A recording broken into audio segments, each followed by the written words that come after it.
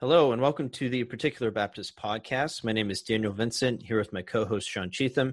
Today we have a special guest with us, Travis Rogers, who is a member of our church, and actually is the one who introduced the topic we'll be talking about today. He recommended it, and he's going to be helping us out as we go through this discussion from Dr. Vince Bantu. And with that, Sean, you want to kick us off on what we're going to be talking about today?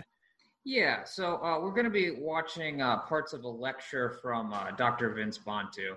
And the title of the lecture is something to the effect of... Is Christianity the white man's religion? Exactly. Is Christianity the white man's religion? Now, we would agree with him in his ultimate point because he says, no, it's not the white man's religion.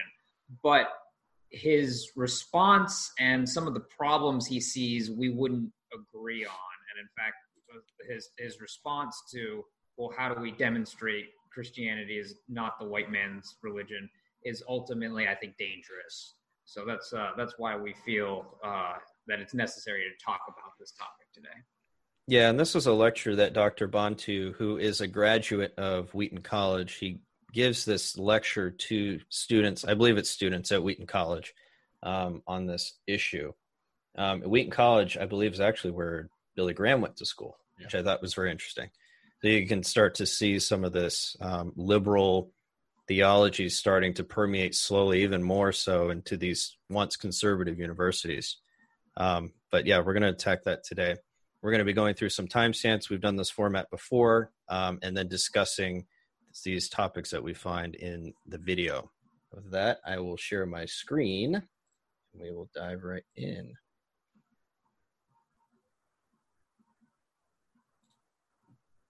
Come on, Dan. There we go. There we go. Yeah, I have to select the computer sound thing. I'm going to minimize this. All right, can you guys see that okay? Yep. All right. I would even go so far as to say it's the biggest issue.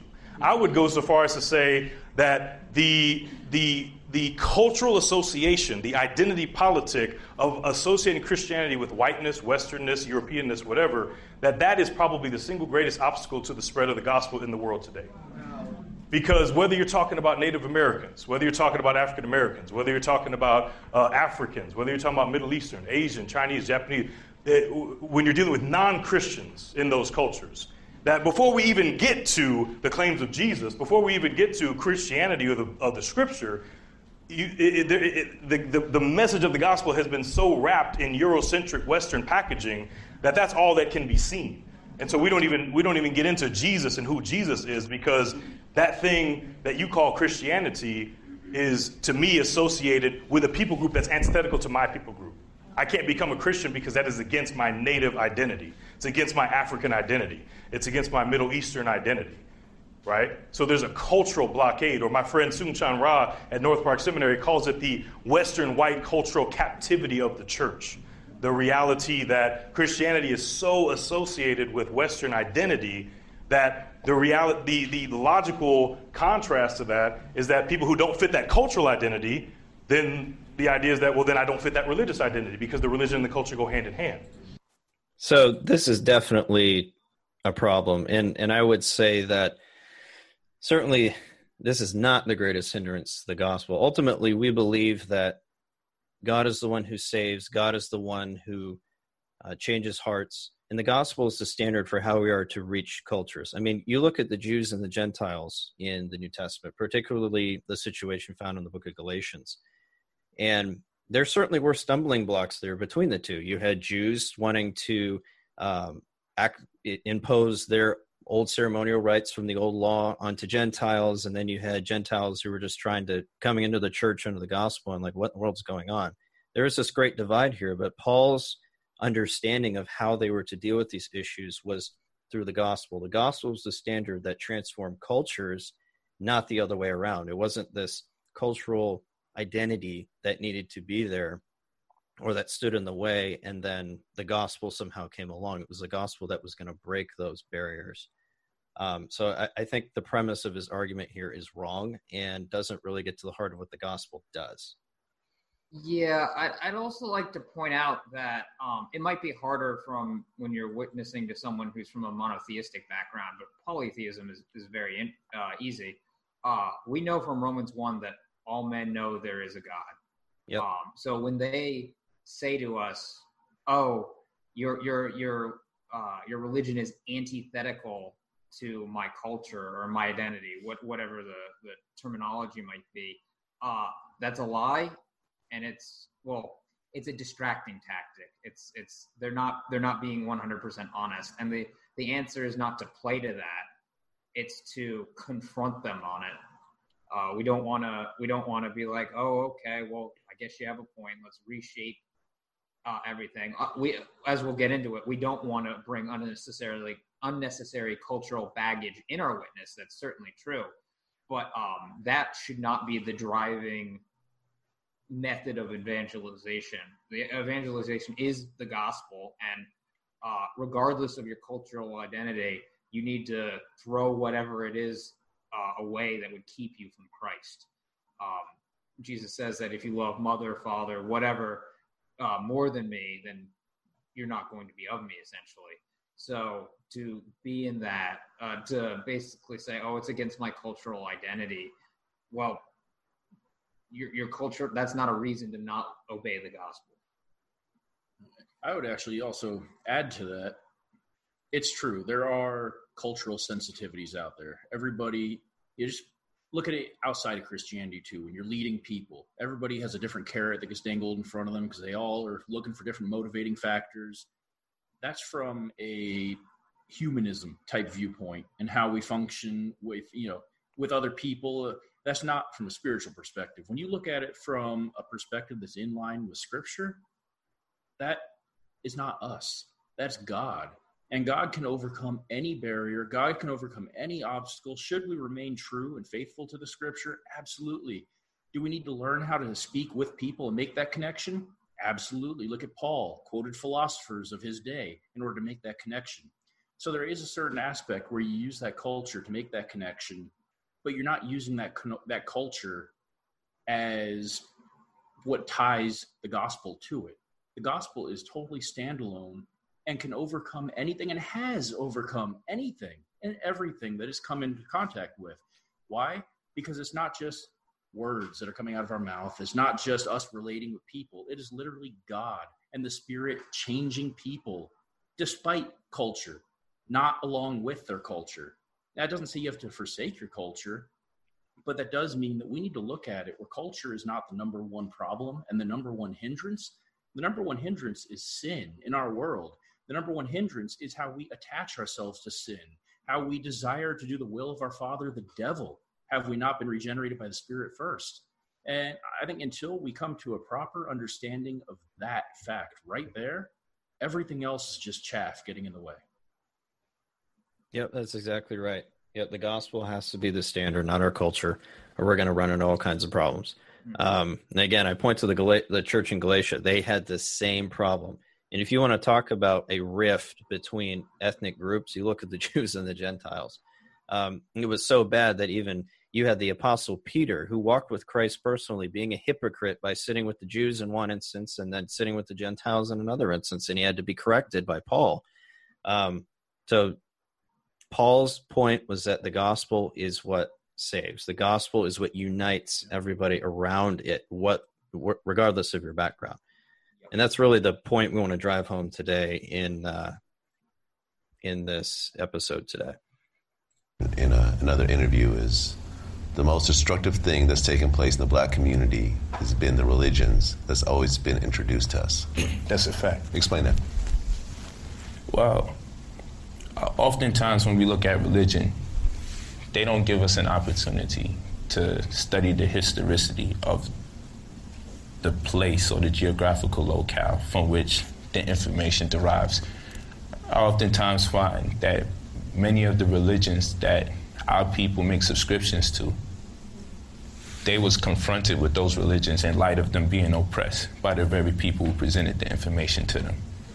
And when I ask people, when was the Islam introduced to us as a people, or when was the Christianity introduced to us as a people, Or when was the Judaism introduced to us as a people, or just the books in general? We oftentimes find that it was introduced to us while being in a state of servitude.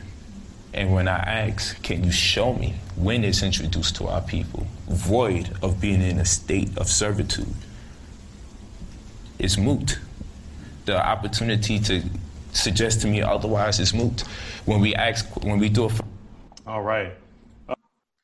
So the argument could be made, what about the slaves in the early church? Weren't most of those people oppressed and taken from their lands, and the Westerners enforcing their culture upon them? I mean, that's what happened with a lot of those slaves. That's where they came from. They were conquered peoples, and they had to learn to adapt into a culture that was not their own. But Paul assumes that there are slaves in the church. He gives instructions to those slaves. They could have used the same argument. Yet Paul, in Galatians 3:28, says that there is neither slave nor free, Scythian, Jew, Gentile, etc. So again, the gospel is the standard, and he wanted people to be unified under that banner. And as noted before, there from Travis, there are definitely things we don't want to, cultural sensitivities that we are to have for sure. For 1 Corinthians 9:22, we're not to cause a stumbling block for unbelievers. But at the end of the day, Paul is not really concerned about cultural differences as the standard. He acknowledges them and he understands they're there.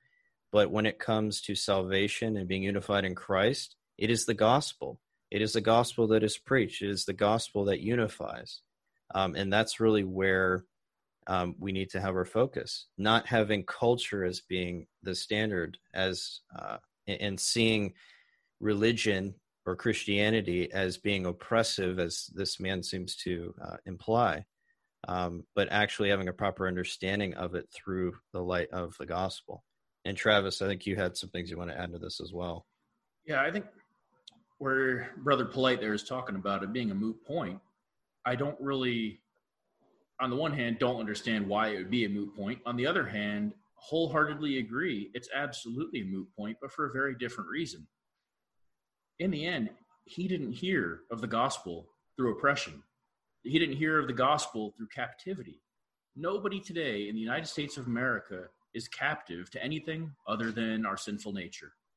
So with that, unless there was an oral tradition passed down from the slaves, of over 100 years ago, down through the generations, explicitly saying Christianity is the white man's religion, and we heard about it forced upon us through captivity, stay away. Unless that's been passed down through oral tradition from generation to generation to generation, he heard about it the same way his next door neighbor is going to hear about it, the same way I heard about it. Somebody cared enough to share the gospel with us.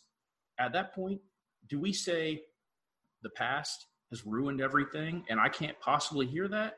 Or are we hearing it in the same context that everybody else is hearing it? And again, we do have to pay attention to those cultural sensitivities. We are influenced by certain things. What I might get out of hearing a song, for instance, somebody else in a different cultural setting might get a different message out of it. But in the end, God's message is not relative. It's absolute. And it is 100% consistent truth, always has been, always will be. So again, it's a moot point only because we have absolute truth here. It doesn't matter what kind of bondage anybody was in the past, because we're not in that bondage now. The only bondage is bondage to Satan in sin. Yeah, and it really goes back to having a proper anthropology. I don't know what Dr. Bantu's anthropology or theology of man is, but it doesn't seem that he has a very high view of man's sin and his condition.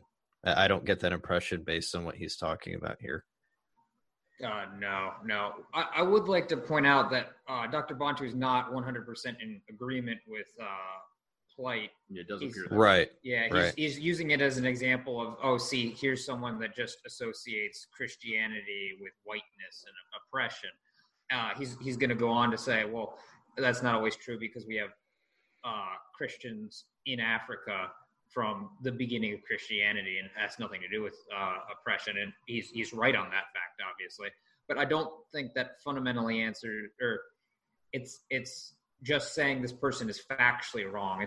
He's still believing that his premise is true, that, if we had heard it from only during times of oppression, then, it can't be true. And I'd like to actually read a little bit of Philippians 1, starting at verse 15. Some indeed preach Christ even of envy and strife, and some also of goodwill. The one preached Christ of contention, not sincerely, supposing to add affliction to my bonds, but the other of love, knowing that I am set for the defense of the gospel. What then? Notwithstanding, every way, whether in pretense or in truth, Christ is preached, and therein do rejoice, and will rejoice. So what's Paul saying here? Some people aren't preaching Christ for the right reasons. I'm not even sure if he's saying these are believers that are in sin or unbelievers that are preaching Christ. But regardless of whether or not they're preaching for good reasons, people are going to be saved from it. And that is good. Christ is preached. So if the person comes to me and says, the only reason my ancestors believed was because they were enslaved, I say, A, no, they believe because of God. But B, yes, they were oppressed. The people that did that were absolutely wicked. Man stealing is a wicked crime. But I praise God that they believed and they heard the gospel in some way, because it's a far better fate to avoid hell and be enslaved on earth for a little bit of time, and to go to God in glory, than to suffer hell. So, regardless of whether or not it came in the context of oppression, it is still a good thing and still to be listened to. Yeah, that's exactly right. I mean, you have, and again, that goes back to the supremacy of the gospel. It is the power of God unto salvation, and God's power triumphs over cultural differences. I mean, we're going to have people the scripture says that it's going to be people from every tribe, tongue, and nation, from different cultural backgrounds that are going to come as a result of the gospel, in spite of its methodology of being preached. Because the power is in the gospel, and the power of God is what saves through the gospel. Articulated even using Hellenistic terminology, like when John in John 1 refers to Jesus as the Logos, using Platonic terminology that was not operative in Jewish Aramaic culture, but in a way to contextualize and explain the gospel in ways that would make sense to Hellenistic folks. So you have examples of Hellenized Roman Christianity from the beginning. And folks like Justin Martyr and Tertullian and all these other kind of apologists who wrote in Greek and Latin would also continue. Origen, Clement of Alexandria, these folks were deeply influenced by Platonism and Hellenism, and you have these kind of examples. The problem, though, is that, or the reality in the first centuries of the church, though, is that there was no idea of Hellenistic or Roman or Western dominance in Christianity. There was examples of it, but it was one of many viable options. Right? You could have your Christianity that was a little bit more Hellenistic, but you could also have your Christianity that was a little bit more Syriac, a little more Aramaic, a little more Middle Eastern, that was deeply rooted in poetic and Semitic and rabbinic culture of kind of the western and northwestern Palestinian regions where they spoke Syriac. And so you had multiple options, but it wasn't until the 4th century where now you start to have Christianity really become synonymous with Roman identity. When Constantine allegedly becomes a Christian and begins to promote Christianity in the Roman Empire and begins to start to persecute pagan pagan religion in Roman Empire. And so at that point, and then he convenes the Council of Nicaea, which you guys took church history probably, or some of you ain't got there yet, but this is what's known as the first large kind of ecumenical council, and the doctrine of the divinity of Jesus is decided on, that Jesus is homoousios with God the Father, which is great. I believe that. All right, Travis, you want to address this one? Yeah, first of all, me having been all over the world after 20 years of the Navy, I've seen cultures that's multiple types of cultures. I've worshiped with believers in Ukraine. I've worshiped with believers in Japan, Korea, United States, of course, so on and so forth. And something we all have in common is, there's certain nuances within their worship that are going to kind of be synonymous with what's going on in their culture. but their culture is not defining their worship. It's just simply them with their culture embracing God. And that's something because they embrace God and the absolute truth of Scripture. I embrace God and the absolute truth of Scripture. And because the same Spirit dwells within both of us, the Spirit isn't giving them one message and leading them one way and then leading me in a complete opposite direction because our cultures are different. The Spirit leads us together to worship together. Now, the idea that, Hellenistic and, there's this type and that type and the Logos. Well, if you think the Logos in John, when was that written? That was, 80 to 90 AD, only roughly 50 years after the death of Christ. So if we're talking only 50 years later, and that is the word that God chose to implement, if we truly believe that all Scripture is theopneustos, the breath of God, God breathed, then God explicitly chose to use that word for his Scripture. And I believe, God, that there's a purpose for all of that, and that it wasn't just a random usage because of some culture that was out there. That was what God chose to use. Only 50 years later. And then his idea wrapping in Constantine, who didn't even supposedly, convert to Christianity till 312 AD. And that's such a time gap in there. We're talking over 300 years since God chose to use a Hellenistic word to when Constantine was on the scene implementing things. So to say that Constantine was the big push behind all of that, and it doesn't really make any sense because, again, there's over a 300-year gap. And to try to use that argument, all it really does is minimize the very important fact that all Scripture is God-breathed. Yeah, God chose that word, so we can look to the meaning of that word to understand what it is God's communicating. If you start making, that's a word chosen for a cultural context, all of a sudden you can start playing with the definition of words. It's like, our culture would view it this way, and all of a sudden you've subtly undermined the truth and power of Scripture because, you're getting to assign meaning to it that wasn't there. God chose that word, therefore the meaning that's commonly to ascribe to it, whether or not it's Hellenistic or not, is the one that we should go with. I also don't know that he's necessarily factually even correct with his assertion. I believe the Septuagint actually, when it's translating the word in the Old Testament, will use logos. And obviously we see Jesus in the Old Testament as the word. So to say that it's John that was writing to an audience, to a Hellenistic audience, to use that, I think he's probably, he already had that word in his mind, and it's just a connection to the Old Testament. Yeah, and this goes back to what your hermeneutical methodology is going to be, right? We want to know what the author actually meant when he wrote the words, not what our culture is going to impose. That's really anachronism if you're going to use that form of methodology for interpreting Scripture. We want to know exactly what did John mean when he wrote Logos, and ultimately what did God mean when he inspired John to write it. So that you can see his hermeneutical methodology coming out in these words that he's saying. And I don't think he has a very high view of Scripture as well. He talks about it, and he talks about, especially with the deity of Christ, as being consistent with Scripture. And as I posit here, he was saying he believes that Jesus is God and things like that. But the Scriptures kind of put off to the side, and there's no real hermeneutical grounding for his reasoning. It's just a historical grounding for supposedly that he's using to make his point. And that, I think, is a failed presupposition from the beginning. There's reasons, because Christianity is seen as that is antithetical to our identity of who we are. And so I'm talking to these students, and some of them have been cast out of their families because they became Christian. Literally, some of their chiefs have said, you are no longer part of the tribe because you are a Christian. And that's the white man's religion that put us in mission schools and kicked us off of our land, right? And so that's that same dynamic of cultural alienation. When a people group, and this is something that the dominant culture may not always be able to fully understand, when someone is made to feel like I can either follow Jesus or be who I am culturally. So this is a false dichotomy. So he doesn't exactly say, okay, why were those people kicked out? In an Indian pagan culture, you might have this pagan idolatry that's associated with it, and they see you're a Christian and they kick you out. Well, that's part of what it means to be a Christian, if that's the case, right?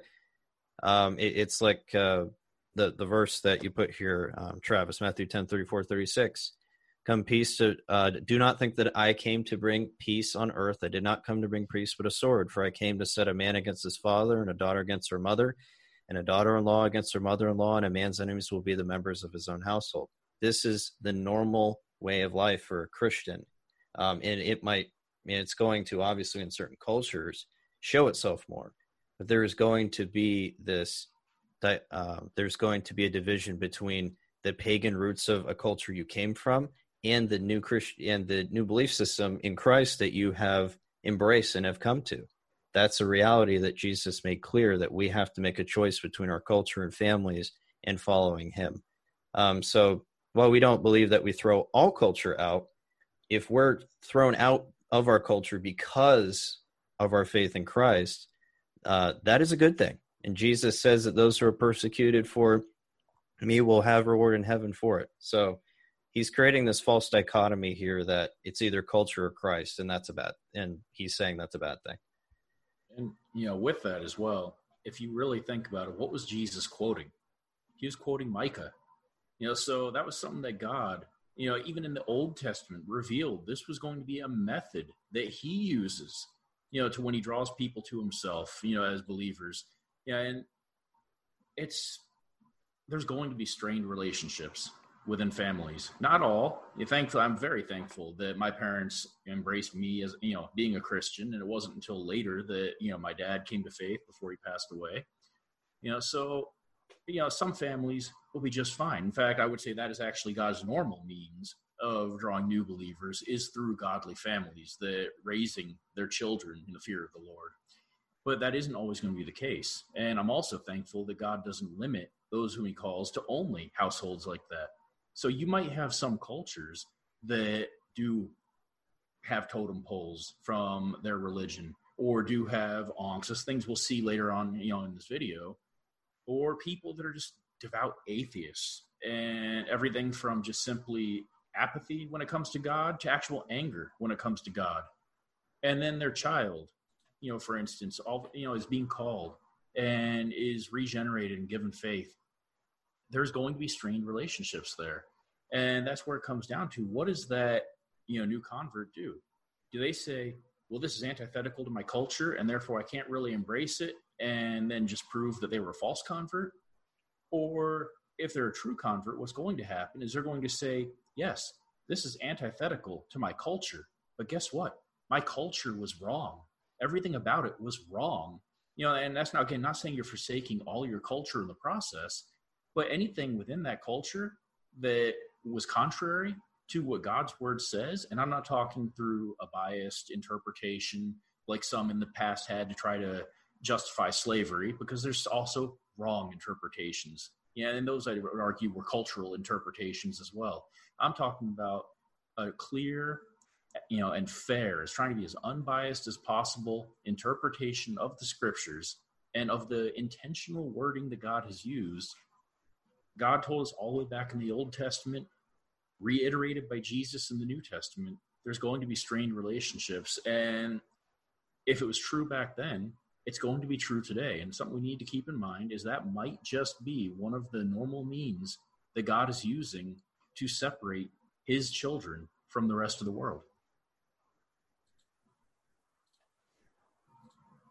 Sean, you want to add anything to that? Nope, I'm good. The divinity of Christ is being talked about, and they're deciding, is Jesus, how do we talk about his humanity and his divinity? And the Roman church it decides that Jesus is one person with two natures. Well, that particular way of talking about Jesus didn't really work for many of the Christians who had already been growing in Africa and in the Middle East and in parts of Asia. That didn't really make sense.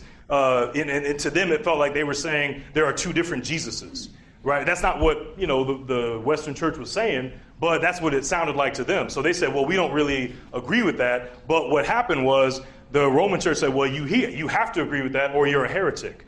And then so even to this day, a lot of us as evangelicals, we might hear about some of these Christians who are still around today, Coptic, Ethiopian, Armenian, Syrian Orthodox, and we just get told this narrative like they're heretics, they don't really believe Jesus was divine.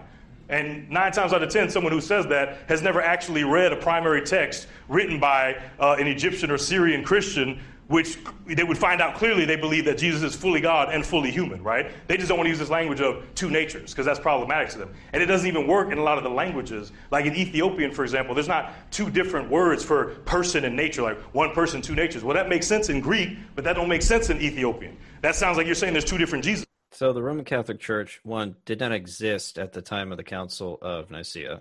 So there's I think that. when he says Roman Church, I guess he means Constantine's church or something associated with that. Because, maybe, but he's a Roman emperor. But yeah, the people that are dealing this are really the Greek-speaking churches, the Syriac churches, like that. It's going on that side. I wouldn't really necessarily associate with Rome. You're right. But yeah, I mean, they didn't really decide it at all. I mean, what they were doing was recognizing the truth that had already been laid out in Scripture. Now, again, what is this guy's standard? What is Dr. Bantu's standard for figuring out what theology is and how that should be interpreted? Right now, he's using a cultural lens to do that.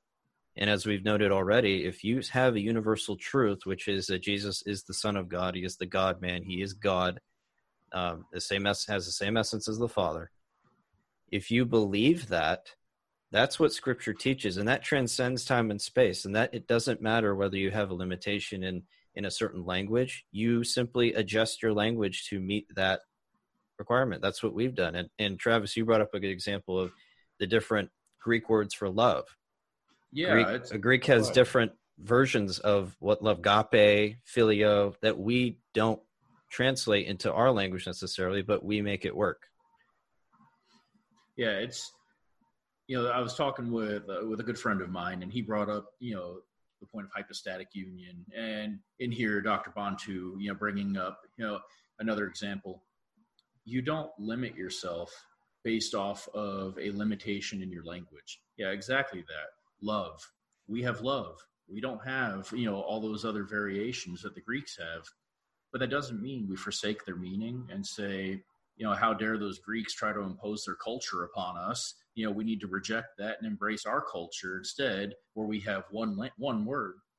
No, instead, we figure out ways to overcome it. We haven't invented words in this case, like we did with Trinity, where it's 3, 1. A word was literally made up in order to overcome a deficiency. In our case, we still just use love, but we have descriptors and we have ways to describe what are those other types of familial love, lustful love, brotherly love, so on and so forth. So we don't forsake it. And he says in there, they fully believe in the divinity, but they reject certain phrases. There's no reason to reject it any more than there is for us to reject using agape or phileo. Why? Because those are actually in Scripture, the words that were used by God himself. Now, hypostatic union is not something we see in Scripture, but it is a very, very, concise way of summarizing who Jesus was in his natures. So I'm not going to say somebody has to say the words hypostatic union. Right. But if you reject the and the meaning of hypostatic union and try to say, well, we don't even want to make up a word for it, or we don't want to use a series of words to describe it, at that point, you're putting your culture over the truth of doctrinal clarity. Yeah, let's put it this way. I don't believe I ever heard the word propitiation prior to becoming a Christian. I did read through the Bible prior to becoming a Christian, so I'm sure I encountered it at some point, but I don't think I ever looked it up. I didn't know what it meant until somebody in the church had to explain it to me. So, and that's core to the gospel right there. So if you're a Christian, you're going to seek out knowledge that is part of your Christian life. There's no issue with that. And we make up words all the time. The word computer didn't exist, 100 years ago, and now it does. So it's not necessarily an issue. In regards to the Ethiopian Orthodox churches, I don't know enough about I looked into it briefly, whether or not they are actually basically saying the same thing in different words. And I don't think their statement could be interpreted in an Orthodox way. So I'm not going to say, oh yeah, they're heretics because of this. I would like to point out though, and I think it'll be important going forward, because he keeps calling the Ethiopian Orthodox Church Christian, and we want to import all these Ethiopian symbols and blah, blah, blah. Are they actually Christian? And I don't mean because of the hypostatic union, but other things they believe, I would say, actually put them outside of the faith. I looked up, this was a website, it's for the Ethiopian Orthodox Church in the Western Hemisphere, but I would assume that that's the same beliefs to the Ethiopian Church based in Ethiopia. And they say things like, for Holy Communion, we believe that this sacrament is an unbloody sacrifice offered for our salvation. So already there, it's like, what do you mean when you say offered for our salvation? Because obviously the Mass happens repeatedly, and we need to make sure that Christ's sacrifice isn't repetitive. That's what Hebrews says. The Old Testament sacrifice repetitive, and therefore could not take away sins. Christ's sacrifice once actually takes away sins. Continuing to read, where was it? In brief, the Church's faith is that our Lord Jesus Christ is truly and actually present in the sacrament of the Eucharist. The faithful partake of the flesh and blood of Jesus Christ, get spiritual food which helps them to grow in grace, receive remission of sins, abide in Christ, and Christ abides in them, and it continues on. So they do believe that you're receiving remission of sins through that sacrifice, that repetitive sacrifice. And then to add on top of it, they say that before receiving Holy Eucharist, the soul must be free from sins and washed in the water of repentance. What is necessary to prepare the body to receive the Eucharist is purity of heart and the works of faith, love, gentleness, and mercy. Outward fasting alone does not prepare the body with honor. So this bears all the marks of a legalistic religion. A lot of this would be actually the same reasons why we would say Roman Catholicism isn't Christian. So to be saying, oh, these Christians over here, we should start looking at their cultural symbols and trying to import them so that people feel that they can join Christianity. I would be pointing them away from this. Not necessarily pointing away from their culture, but pointing them away from these Christians. This is at best sub-Orthodox and at worst a false gospel. And we should be evangelizing these sorts of people, not encouraging other people to look at them. And that's a major problem as we go on.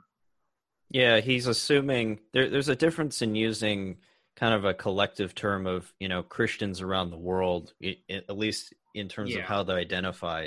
And then when we're actually talking about, who is Orthodox and who isn't. And he doesn't seem to make that distinction here at all. That's not to say that Ethiopian Orthodox Christians were always heretics. Right. Like, for example, I did find that, where was it? To quote from Wikipedia, in 1534, a cleric of the Ethiopian Orthodox Church, Michael the Deacon, met with Martin Luther and affirmed the Augsburg Confession as a good creed. So at least this person, unless he just didn't understand what he was reading, he saw the Augsburg Confession, which would have denied a lot of the statements I just read, and called it a good creed. So I'm not saying that this was perpetually some sort of heretical church, but to point to people, to call them Christians and not distinguish today, and be pointing people to their cultural symbols. Oh, we need to import that. Look at these Christians over here. I would not do that. Yeah, agreed. That's drawn to in some of these ancient icons here. This is the first monastery in the world. Egyptians invented monasticism, so a lot of the European monks who, like Benedict and all the mother cats in Ireland and all that, they learned that stuff from Egypt, from African brothers. This is the oldest monastery in the world, St. Anthony, known as the father of monasticism. And then this is from a monastery, a different monastery. But I love seeing this example of contextualization, because the Ankh is a symbol in ancient Egyptian tradition. It's probably the most common symbol that shows up. And this was from a Christian monastery, so it's clear that there was Christians who was appropriating those symbols and saying that they're going to use it to represent the cross, because the Ankh means life, right? And so again, I'm going back to a lot of my Native American brothers and sisters who are evangelical believers who want to do Christian sweat lodges and Christian sage burning and smudging and Christian totem poles. And then here comes somebody saying, "Oh, you can't do that. That's pagan." Oh, for real? You gonna put up your Christmas tree this Christmas? Yeah, I think we got the point there. Yeah. So for the way I see this, and you guys can correct me if I'm wrong, comparing the Ankh and the Christmas tree, I don't think is a very good comparison. In terms of the pagan origins of the Ankh, it has very strong pagan origins in Egyptian religious worship.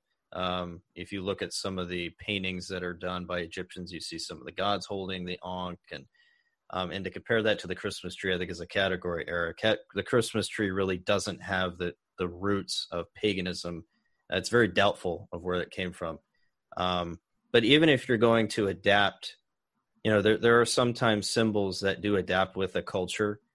For instance, the swastika, that actually means something good in its original meaning, but because of its adoption by the Nazi Party and its propagation and identification with the philosophy behind their political party, it's become a bad thing to have a swastika. So no one would ever post that now. So there's a difference between things that change over time and things that really haven't in terms of their origin and association. And I think that's kind of a problem here. And trying to somehow, he's trying to force these cultural norms. It's like, okay, it's almost like we have to force these cultural norms into Christianity. And it's somehow bad if we reject them, regardless of where they came from or their close associations with paganism. Sweat lodges and sage burning in Native American culture would be closely associated with paganisms. So you have to be careful with that, and you have to kind of take that on a case-by-case basis, in my book. Yeah, we at our church, we occasionally watch missionary videos, and one sticks out in my mind. I think it was Vietnam. I don't remember exactly which country, but it was one in the Southeast Asian regions where they had actually given up gongs in religious services, and the missionaries were a little bit confused or didn't quite understand what's wrong with the gong. And the people said, like, "No, you don't understand. This is part of our old way of life, our old religious worship. It's right. So associated with that, I don't even want to have it in a religious service, period." Right. They don't want that connotation whatsoever, which is perfectly understandable. I'd like to propose a little bit of a thought experiment or example here that will hopefully illustrate the problem. Suppose that China in the next 20 years conquers half the world, and now America is subjugated to China. They've become the dominant culture, and say even that there's a Constantine-like event where now all of a sudden you've got a Christian person in charge of the Chinese empire. And the Chinese, I don't believe, maybe they do, don't have Christmas trees. Would it make sense to you that for people to start like picketing or having talks about, hey, you Chinese need to be okay with the Christmas tree because it's part of American culture and people like associate that with Christianity. You need to do that. Otherwise Americans won't want to come to Christianity. I imagine the Chinese at that point would be like, why are you trying to enforce this symbol that's not even the Bible here? You know what I mean? Like, I wouldn't necessarily, I don't even use Christmas trees, to be perfectly honest. I don't like them. But even if I did, I wouldn't try to enforce people, oh, you've got to use a Christmas tree somewhere else, regardless of whether I'm in the dominant culture or not in the dominant culture. And it would feel weird to say to people, oh, if you don't use Christmas trees, if people aren't used to that, people aren't going to come to Christ. That would seem incredibly odd. It's like, what does that matter? It doesn't have anything necessarily to do with Christianity. You need to preach the message, is what I would hope people would think. Right. So it's the exact same in this scenario to say, oh, we need to import the Ankh so people are more familiar with African Christianity so they come to Christ. It's like, no, that doesn't smell right. So I started thinking about something, the topic of meat being sacrificed to idols and then, being purchased secondhand because it was cheaper, and how we have that freedom, that Christian liberty to use that because there's no power in that meat. It was offered to a fake God, but what were the new believers wary of? Those who came out of that culture, they were extra, careful because they felt convicted because they were importing some part of their old pagan religion into Christianity. So in that case, though it was not necessarily anything they had to be concerned with because it was just meat, they were still ultra conservative about what facets they brought over from their pagan religion because they did not want to conflate the two. They wanted to leave all that so far behind and focus solely on, Christianity as it was. Granted, they didn't have the New Testament as we have it today. They, certain letters being circulated at certain times from then and beyond, but the teaching still existed. And the oral tradition of that time still existed. So, but the point, being there is they did not want to incorporate anything from their prior pagan religion. Now, again, the meat itself was no issue, but say somebody else said, well, and let's also incorporate, the altar where this was sacrificed to a false god, and we'll all sit around the altar and we'll eat this meat here, and that'll be our act of worship. At that point, somebody somewhere would have hopefully gone, whoa, no, that's going too far. Cut that out. And as it stood, they didn't even want the meat because they were so concerned that it might be too far. And that's where, thankfully there was an intervention again saying, no, you got some Christian liberty there. For the Christmas tree, I don't know too many people that really associate that with Christianity. They tend to associate it more with Santa Claus than anything else, and with gift giving, and it's a corporate symbol. I associate it with time to go to Walmart more than they associate it with time to open your Bible. So if somebody takes the Christmas tree, again, with, like you talked about, the origins are a little hazy. Some people will say it's this, some people say that. Regardless, if you're going to take that and try to somehow appropriate that and make that into a Christian symbol that represents Christ, I think you're in dangerous territory because Scripture never uses that as a symbol. It never talks about anything like that. If you're going to worship Christ, do it in accordance with the Word of God, not in accordance with your fanciful whims of your culture. And so if you want a Christmas tree and you want to decorate it and you want to have your family around with you and just have fun with that, again, as a sign of the corporate season, okay, nothing wrong with that. I love decorating. It's something we do every year. We hang up the ornaments. I do it. My wife does it. My kids do it. And it's a family event. But again, we're not doing that as a reasonable act of service to Christ. We're doing it as just simply our family enjoying putting something up there. And it doesn't have any pagan roots in our home any more than my kids going trick-or-treating from house to house to get candy means they're out looking for spirits to stir up. There's not that root and that connection in how that's being practiced there. It's a purely commercialized idea in how it's practiced in most places today. And you even see in Paul, in that same passage where he talks about meat being offered to idols, he also warns them, and it almost seems like there may have been a problem with some Christians who saw they had liberty and they went too far. They said, hey, Paul's like, hey, don't be eating at those feasts. You might just be eating. Great. Eating is great. The meat is fine, but you're participating in an event that is explicitly pagan. So he had to guard against both extremes of not appropriating culture, but also not going too far in your liberty. Yeah, absolutely. I just think, again, when it comes to the Ankh, Jesus didn't die in an Ankh. Right. He died on a cross. And we see the cross is what's mentioned in Scripture multiple times. That is the only symbol that we see, tying directly to Christ. So to take another religion that is purely pagan and a symbol that is purely pagan and trying to incorporate that in, oh, well, it means life, so we can go ahead and use that now too. that's no different than what Roman Catholicism has done with a lot of their practices, where it's pagan cultures that they've incorporated in after they were out overtaking lands, and they're just putting a Christian mask on it and saying, look, this is your acceptable act of service and worship to God.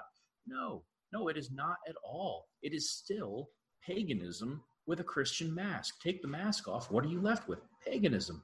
So in that case, don't try to appropriate something into Christianity if it had pure pagan ties, because as soon as you take that mask off, all you've done is blended paganism with Christianity, and that's not safe at all.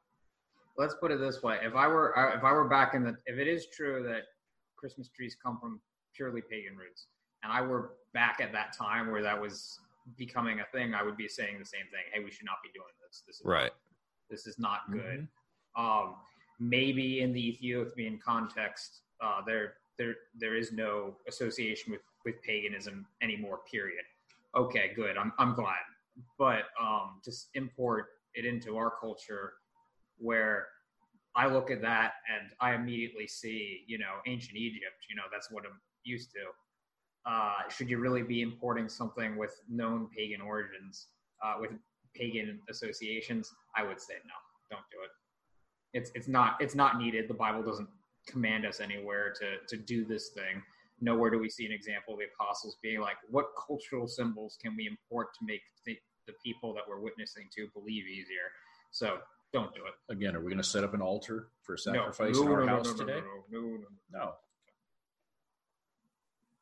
But hey, I got my boy Phil Jackson on the west side in the house church, bringing people to faith in Jesus Christ, spinning records and breakdancing and spinning on their head, worshiping Jesus. So, hey, we can all worship God, all tribes, all tongues. So I just thought this was dope. Yeah, he obviously doesn't hold the regular principle of worship. I'm reminded of 1 Corinthians when they're talking about the tongues and everybody speaking tongues and people come by thinking that they're crazy. Yeah, it's like, hey, they're all worshiping Jesus. It doesn't matter. No, Nahab and Abihu found that out the hard way in Leviticus 10.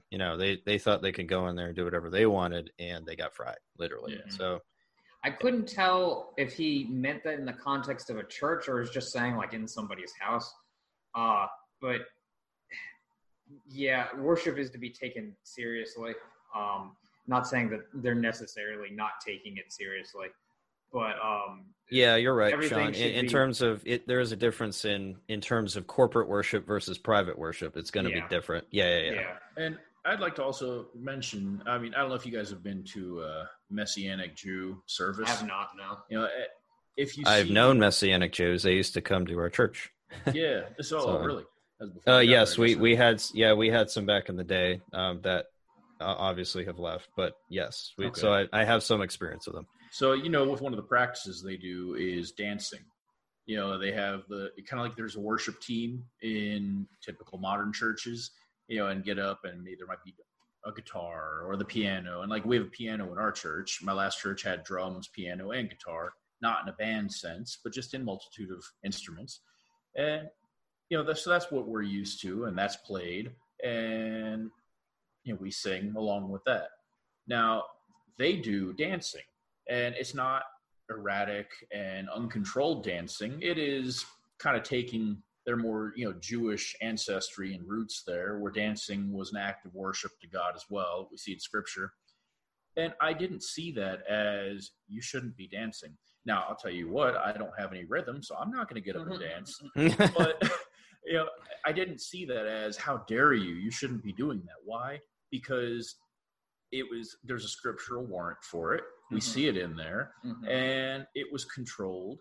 It was orderly, and that you could tell that there was pure joy and purity of heart as they were worshiping God in that, in that dance routine they have. And again, I'm not talking dance routine like you might see on, some TikTok video, but their historic and traditional cultural dance.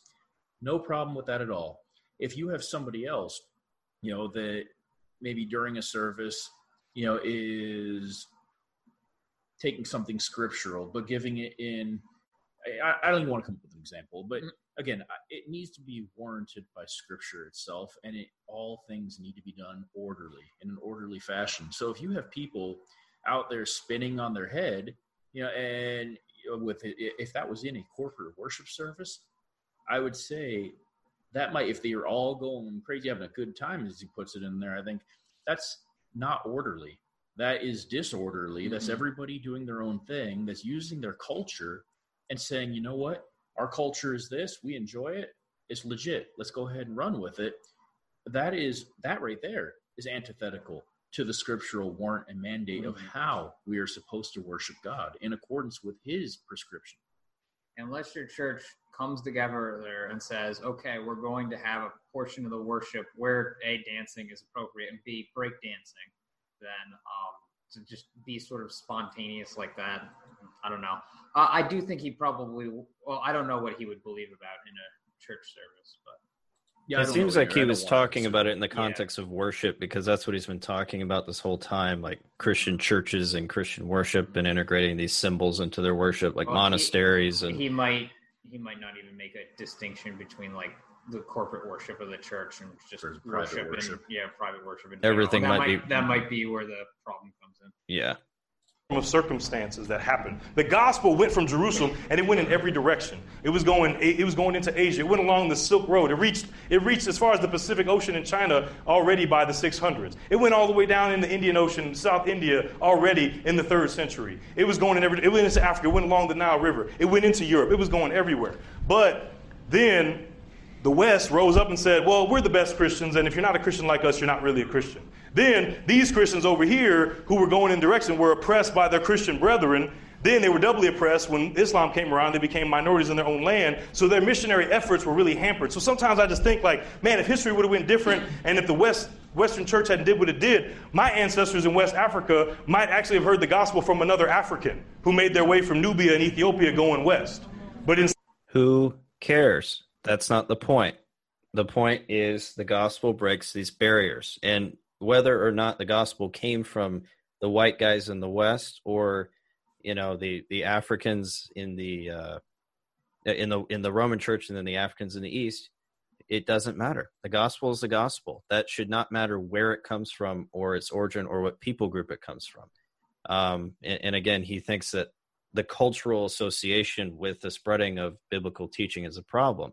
Not necessarily. As long as they're teaching the gospel pure and simple, and that's what's going to break those barriers.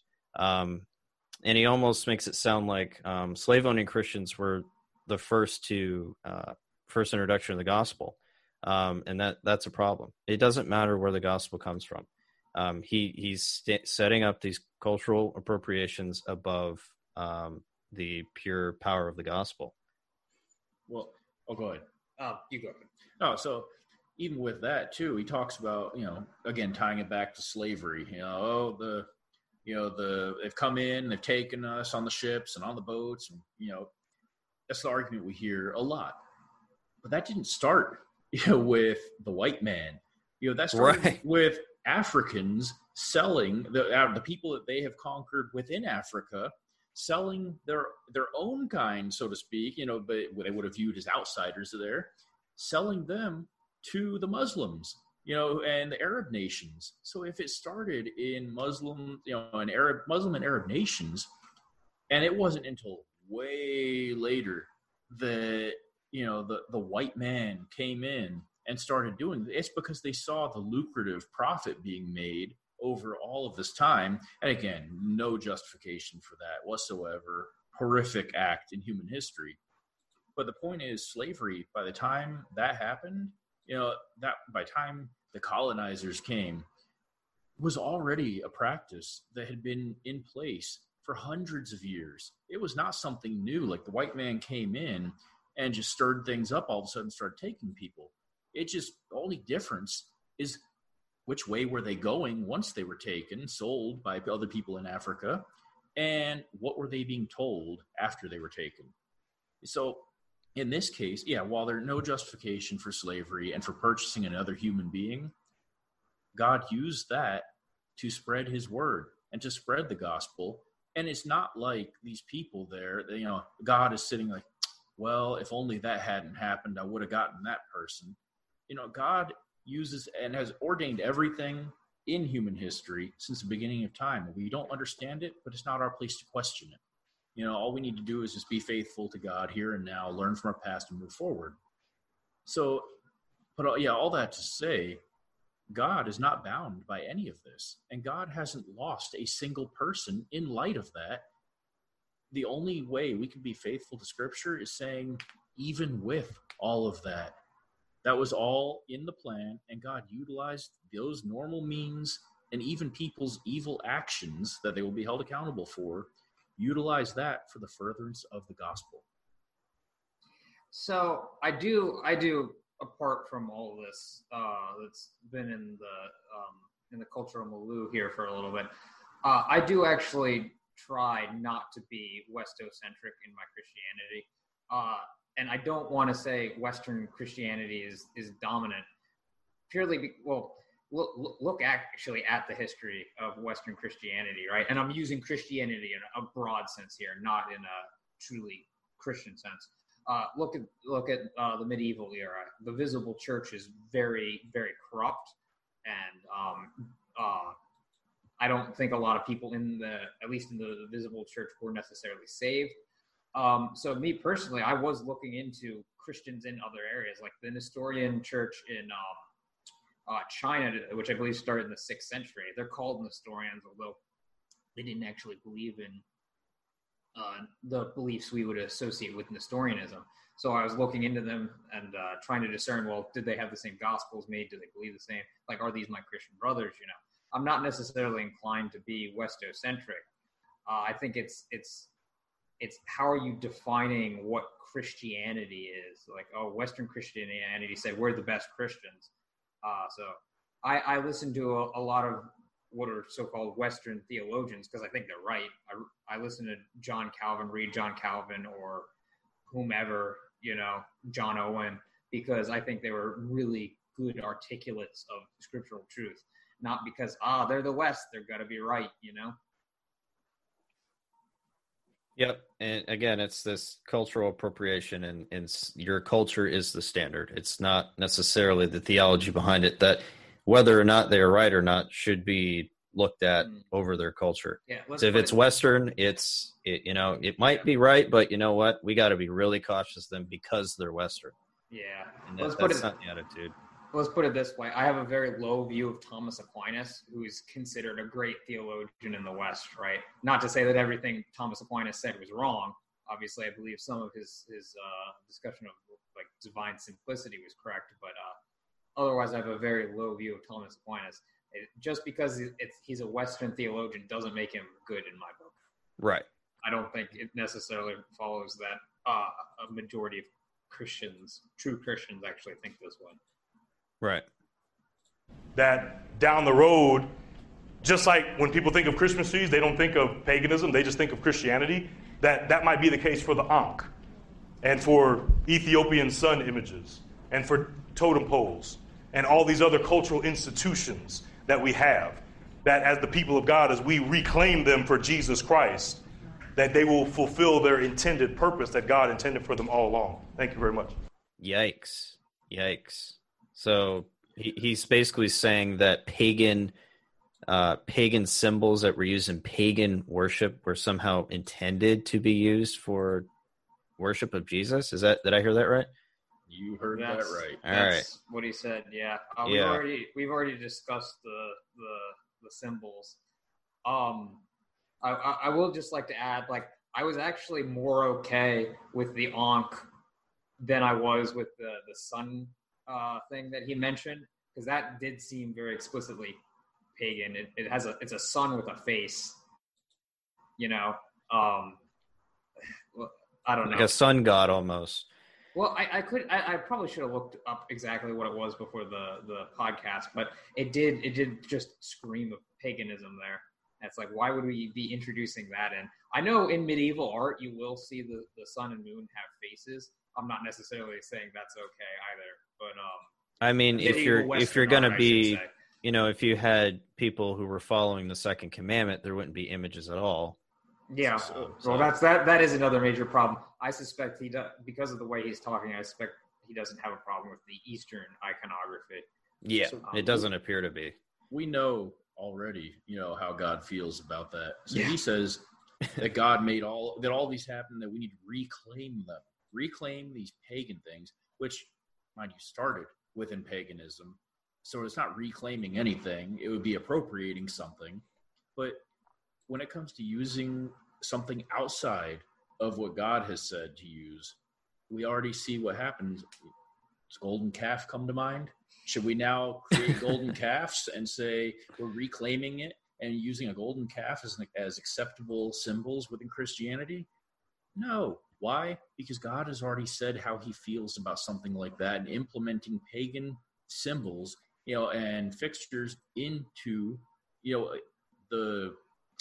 don't want to say Christianity because they were, Jewish at the time, but into worship of him, who he's the same God regardless what we call it.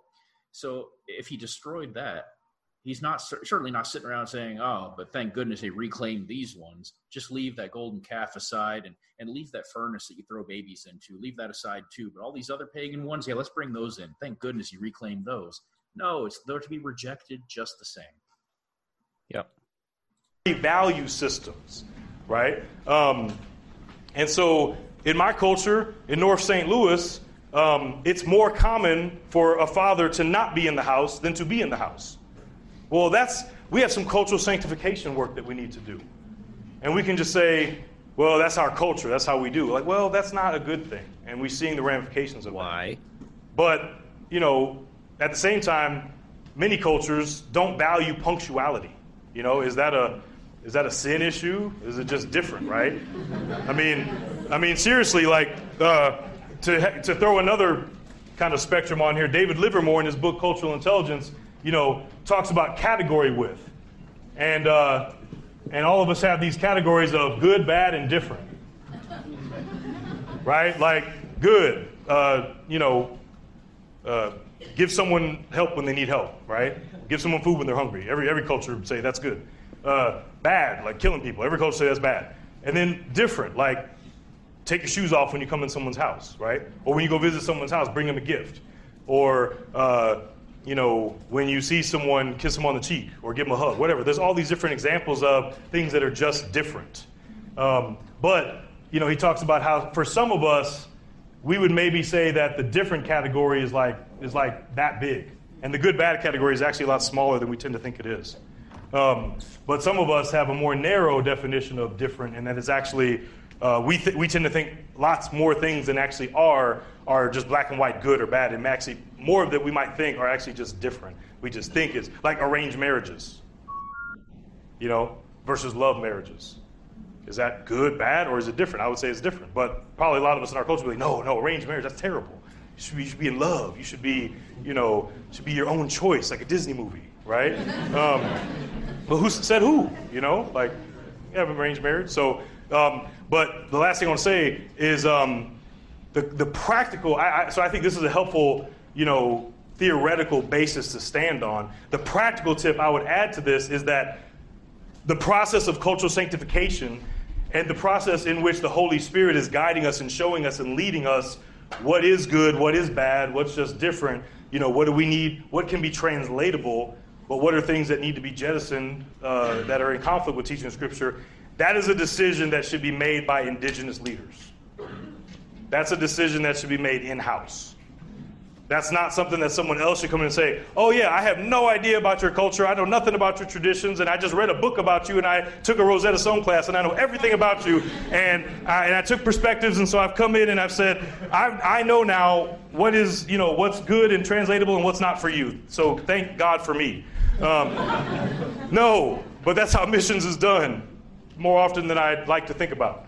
So he talks about indigenous leaders need to be making decisions for what is good and bad in a culture. And I think there can be some help in that if you are a missionary and you are going to a culture and you're wanting to learn more about that culture. However, this goes back to what we were saying before. The ultimate absolute universal truth of Scripture is going to break those cultures and whatever barriers are in conflict with it. And so, what if you have a culture that's full of cannibals? Do you just say, well, let's let the indigenous leaders figure that one out? No, that's pretty obvious that that's in violation of Scripture. We're not to kill our fellow men, murder our fellow men, and eat them.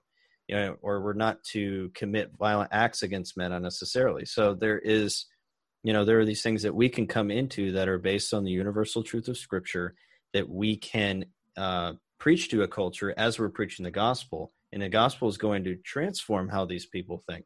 We don't want to rely solely on, or primarily on, indigenous leaders who are going to have pagan influences anyways, and probably are not going to be saved, especially if you're coming to a culture that's never been reached, right? So that's not a standard you want to use when you're doing missions.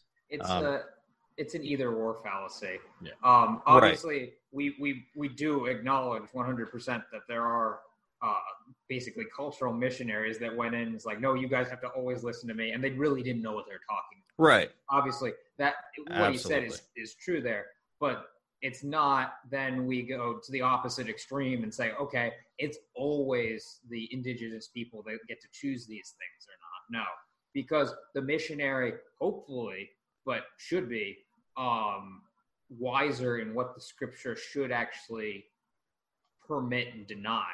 So I would hope that the cultural leaders, if they're Christians, would want to listen to what the person is saying, because he's more likely to know. And I will give Dr. Bantu a little bit of credit. The earlier part of the clip we were just listening to with the good, bad, and the different, how people draw that is absolutely true. Not everything that's being said here is 100% false. Right. We do disagree with a lot of the application he's mixing a lot of good things, but then also mixing in error with that's where the discernment comes in. As an example with that, when I went to Ukraine, out here, wedding ring goes on the left hand. Over there, right, wedding ring goes on the right hand. So in order to blend in with that culture and avoid any mistakes or them wondering, we took our wedding rings and we put them on our right hand. Why? Because that falls under that different category. And there's nothing wrong if they're getting married and Christians are getting married and that wedding ring goes on that right hand. Why? Because we're not told in Scripture wedding rings have to go on a left hand or even anything about wedding rings. That's something that was, totally separate. So yeah, we fell in line with the culture there, and we embraced what their culture did, because like the old saying, when in Rome, do as the Romans. But there's certain times when that is not going to apply. And that is when it comes down to the explicits and specifics of Scripture. Truth comes forth in repetition. And so we have a song that's 2 lines long and we sing it over and over and over again. The problem comes, though, when we value one over the other and we use terms like high liturgy. I hate that term. Like, what does that mean? Like low liturgy? Like your more words made your praise get higher up to Jesus, and ours didn't get that high. And so, but we have all these value judgments that we place. And so the same thing, like, is there a place for, universal belief system that's rooted in Scripture? Of course. The idea, the gospel message that Jesus died and he rose again, that he's fully God and fully human, but there are different ways to express that. Maybe Jesus is someone's great chief. Maybe Jesus is the great ancestor. Right? And talking about creeds, just one more thing, there's a really good example of that even at the beginning of the Constantinian era, when Christianity is taking on a lot more Roman flavor.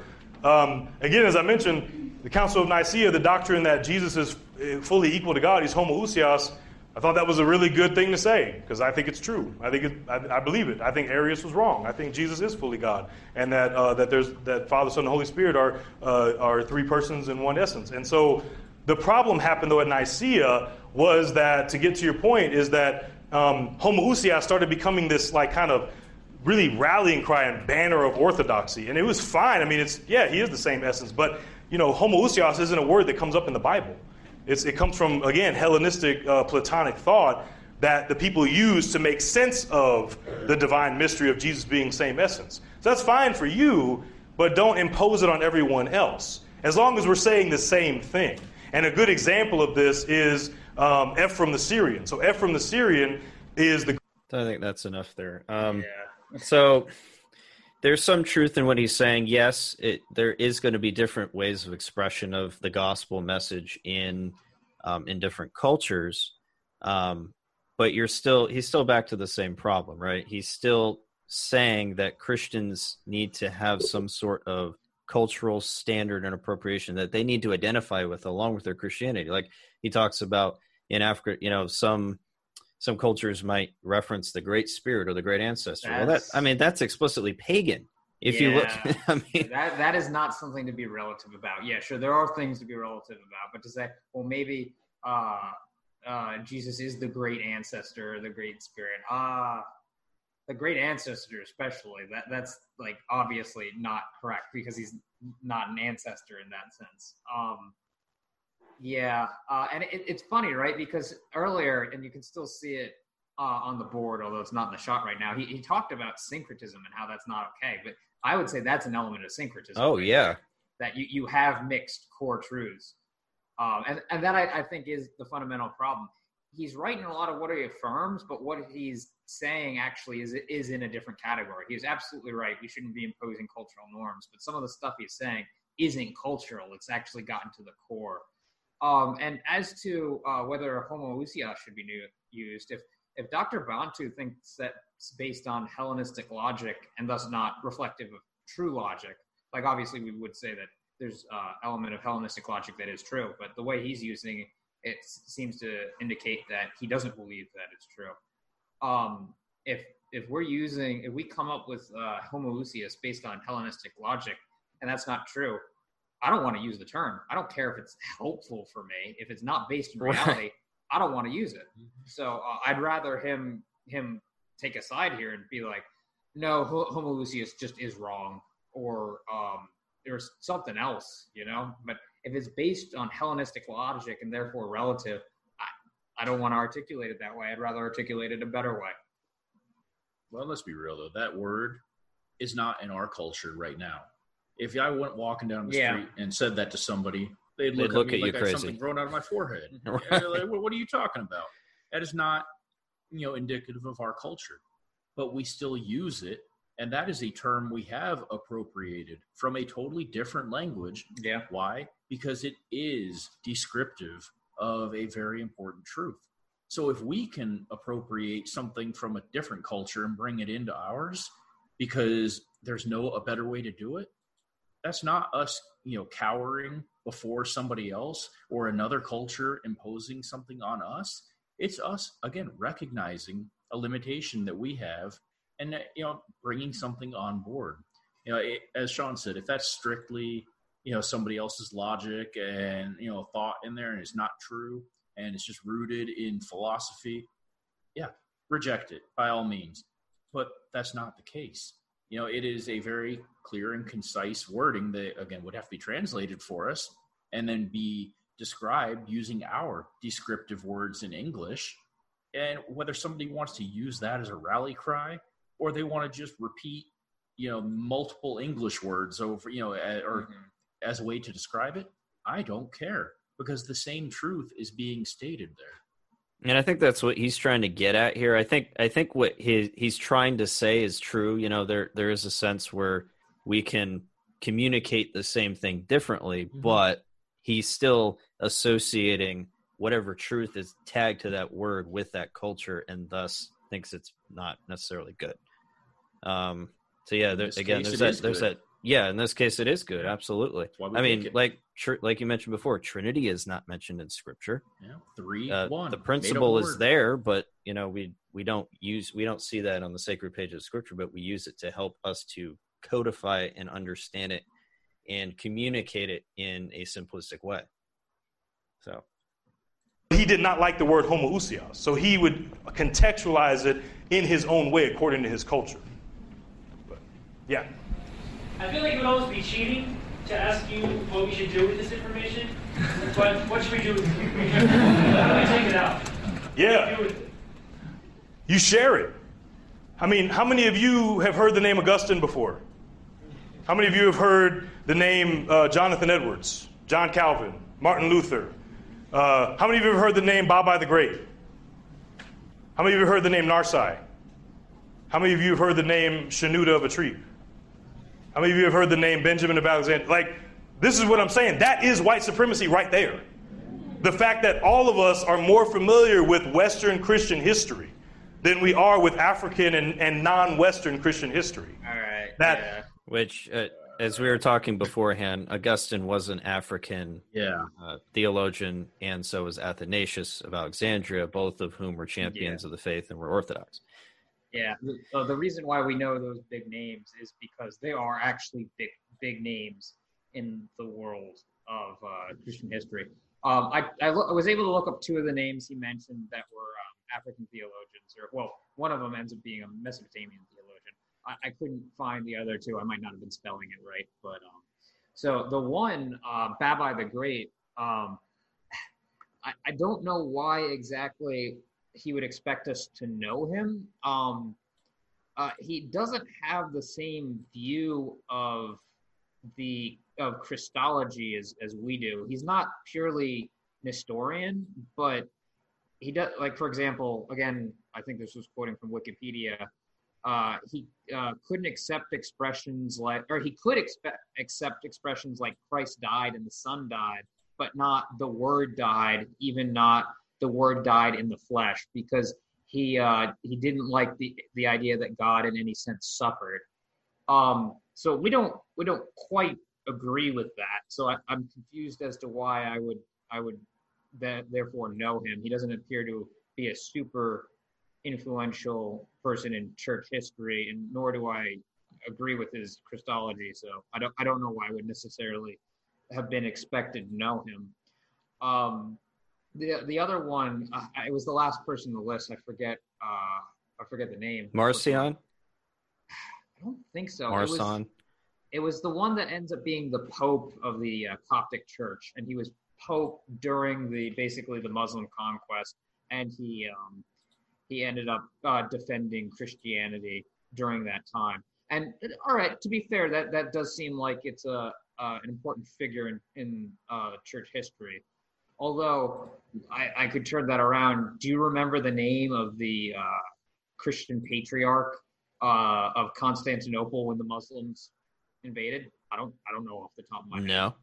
I could at least tell you the name of the pope that launched the first crusade, Urban II. I couldn't tell you any of the other popes that launched the crusades. Like those names aren't going to necessarily be as big. And I could turn around for theologians. Do most people know people like Boethius or Duns Scotus, who were theologians in the West? I'm only vaguely aware of who those people John are. Quincy Adams, not the president. Not the president. But the one that Charles Spurgeon used as mandatory reading for his students. Mandatory reading by Charles Spurgeon. Yeah. But most people today have no idea who he is. Yeah. So to pick the smaller names like that, when we do know people like Athanasius and Augustine, because they did have large impacts, I don't know that that's quite fair, because I feel like you could pick from anyone. Do you know any Chinese theologians? I'm sure they're good, but it's just not something that's going to be in the mainstream. It hasn't influenced us nearly as much, and I don't know that they've had a big impact on church history, or as big as the big names that we do know. John Calvin had a huge impact. Martin Luther had a huge impact. These people might have had impact, but is it shocking that we don't necessarily know them off the top of our head? I don't know that should be the case. Right. Yeah, you could pretty much apply that to any culture. Yeah, you hear the argument today. Why are the founding fathers and everybody from this time of America all, old white men? Well, because they came from England. Look, where they came from, how that culture was, it's to be expected. That's kind of what you're going to see there, and who would have made the biggest impact at the time that our nation was founded. Similarly, throughout history, certain people came from certain areas, but again, Augustine and Athanasius, two prime examples right there. They're not all just a bunch of old white men. So to say that that's all we're looking at and the only people we recognize is really just a false statement right off the bat. There are going to be a lot more that are going to fit that mold, because that's where a lot of stuff came from. And during a time when there's transition going on and furtherance and revivals. So yes, we're going to see more people that would fit that physical mold, but that's not all that we identify with or recognize as movers and shakers, because there are other people from other areas and other cultures that we do recognize, that we've demonstrated right here in this podcast. But yes, the majority are probably going to fit that image because that just simply is where a lot more was happening at the time. Right.